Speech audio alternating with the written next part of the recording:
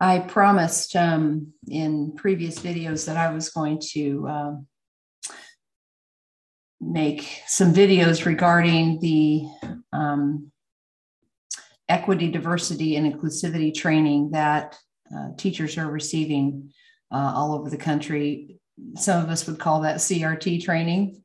They don't call it that. They call it EDI. But before I do that, I wanted to talk about something that came up in a conversation this morning with a fellow home educator. And I write about it in my book, one of my books, my little fun books that are not, they were really just kind of spilling my brains. Anyway, and it's something that I call the tipping point. In this conversation I was having with this good friend of mine, actually, she's my daughter's mother-in-law, and she works with the older kids a couple of days a week. And she is also a interest-based educator that has many years of experience. I should interview her for my channel here, actually.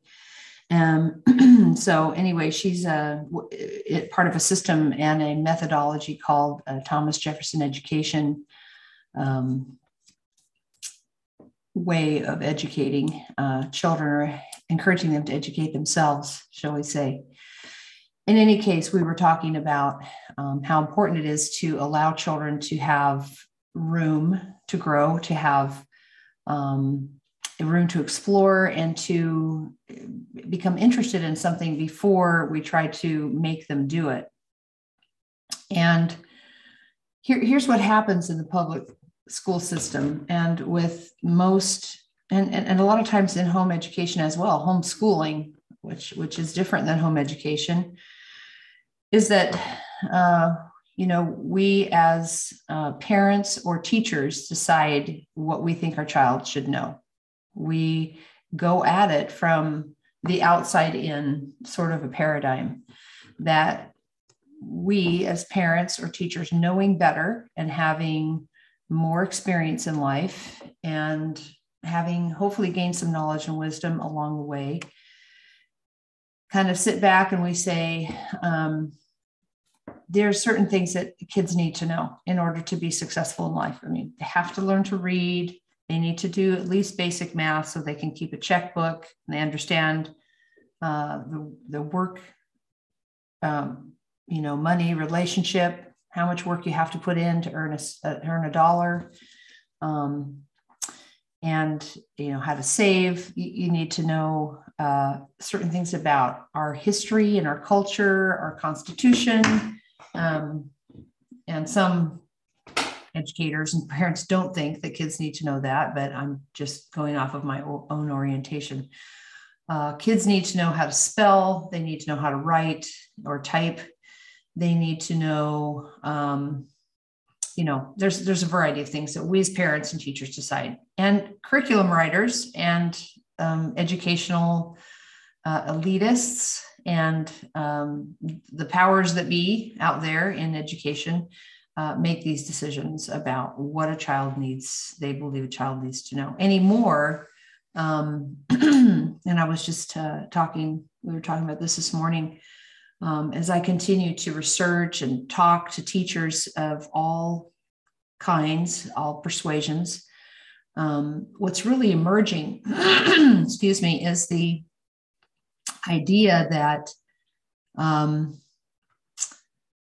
in order for a child to have success in society, have success in the world, they have to learn their place.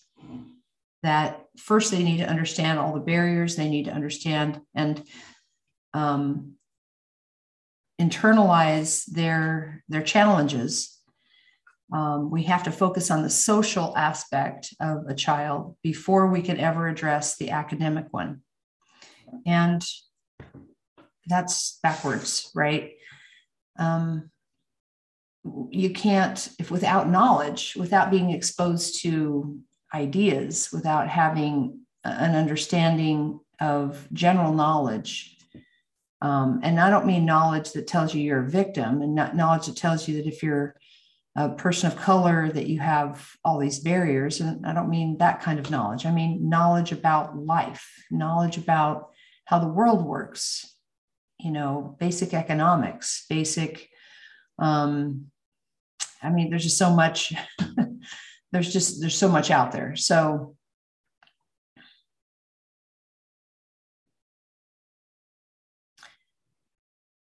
exposing a child to great ideas that are universal themes in the human experience: love, hate,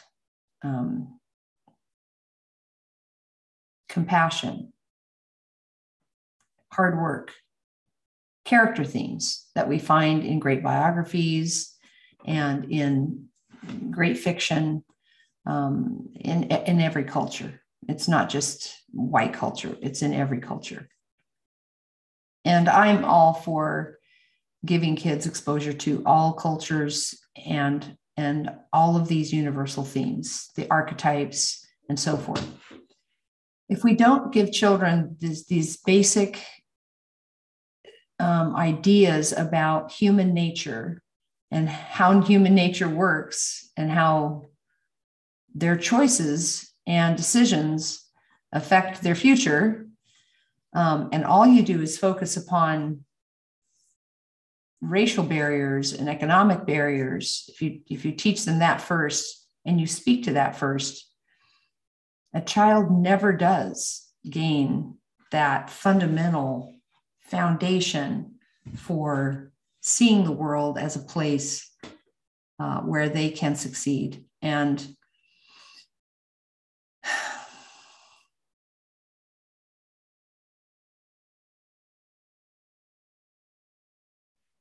our education system needs to be based upon giving a child lots of knowledge, so then they see where they fit in the world and what they want to go out into the world and change.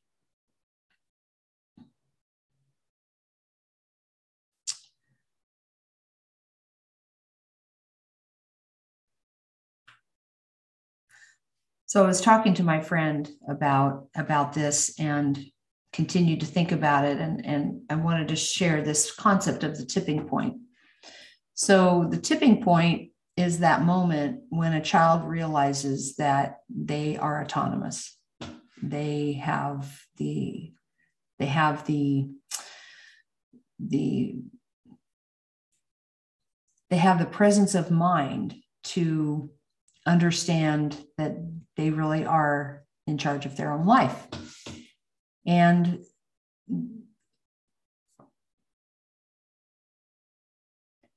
this is very individual for each child.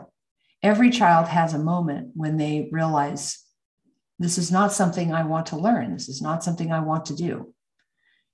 And from that moment on, when they realize they are in charge, they can comply, and you may never know that tipping point has been reached. And they will go along with whatever you say because maybe they're passive aggressive and they don't want to confront you with it, or they really do want to please you, and so they go along with it, or they're afraid, they don't know which other thing to do. But every child has a moment when they realize they are an independent person that can choose to learn this or not, or they choose to do it, or they choose not to do it. You have a whole bunch of other kids who get in your face and say, I hate this, I don't want to do this. They are, impossible in class, and they're having all kinds of other issues, but they've reached the tipping point. And the tipping point just says,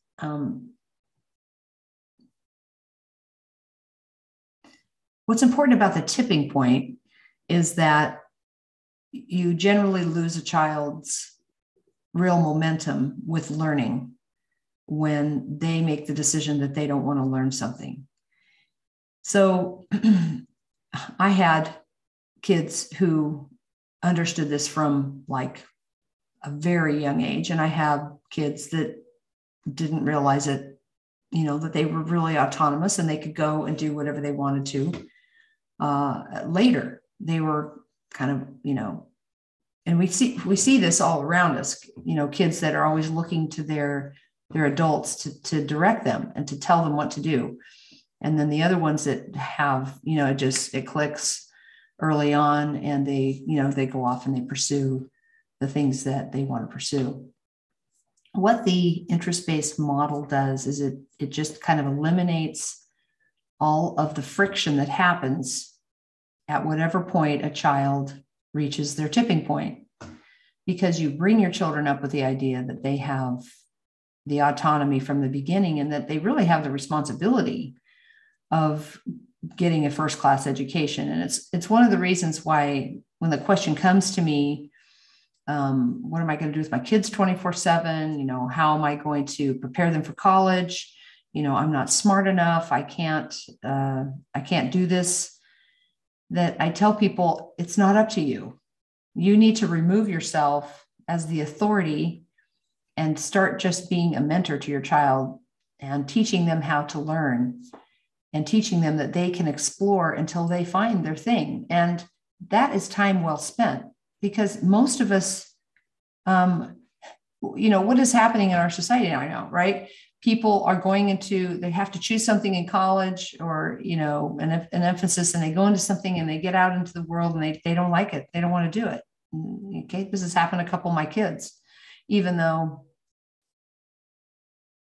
I brought them up with that, they pursued something that outside pressures told them they should pursue. And it wasn't until they really got in touch with what they wanted and they stopped listening to everybody else that they.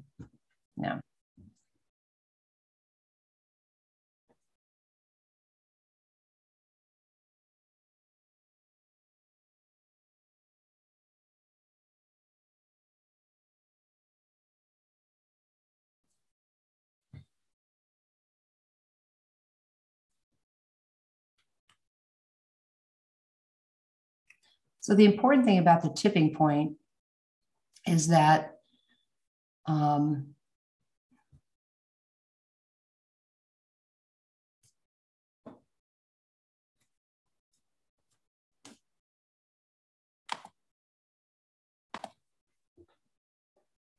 of the best books you'll ever read is called The Talent Code, and by Malcolm Gladwell.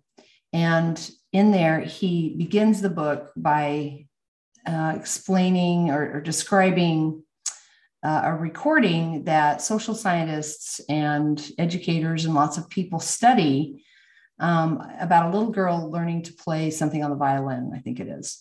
And she's very intense in her concentration, and she does it over and over and over until she gets it. And the reason why they study this is because they found out that, being totally present and being totally immersed in some task or learning something is really what facilitates learning. It's not rote memorization. With rote memorization, you forget it. But when meaning happens, when it becomes meaningful to you, that you learn that because you want to master it for your own, satisfy something within you to do that. That's when the trajectory of your life changes. It changes your life to really intensely in an immersion situation and in immersive way, learn something and learn it deeply and learn it broadly. And this is what interest-based learning does for children.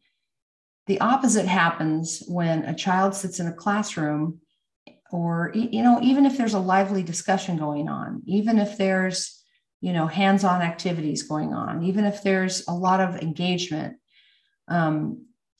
it's never going to be as effective and as life-changing and as long-term as a child that truly immerses themselves in something that they are discovering, that they are exploring, something that has a deep meaning for them. And that's what we're looking for. When a child reaches that tipping point and they decide on a daily basis, really, and an hour-to-hour basis, if what they're doing has meaning to them, and if they want to immerse themselves in that, that's when learning changes and learning stops taking place. And that's why you have little kids in kindergarten, first grade, maybe up through second grade, that are very interested in all the things they're being exposed to. But by the time you get to be about third, fourth, and on, you have a much harder time keeping kids engaged because they're not doing anything that has any meaning to them. And once in a while, sure, something catches their attention and they pay attention for a little bit.